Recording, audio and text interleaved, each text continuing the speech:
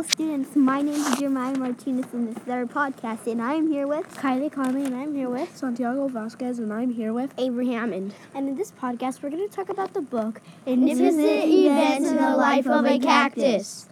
But not only that, we will also talk about the author, Dusty Bowling.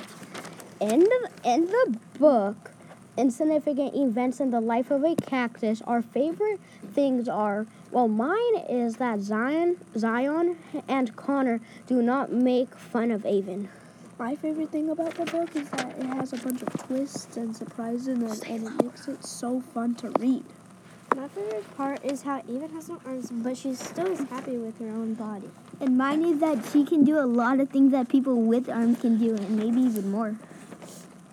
And now about the author, Dusty Bowling. The author was very nice. She told us about her friends that had no arms, and she got inspired to write this book by seeing her friend change her baby's diaper with only her feet.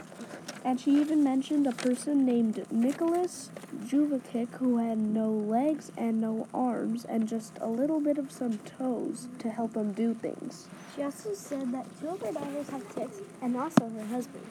And then at the end, we got her autograph, and this is what it says on mine, for Jeremiah. She wrote a little saying, says, "Keep shining with the heart," and then her name. And we got a little comedy for you. She can write. She can type. She can white. She could do it right.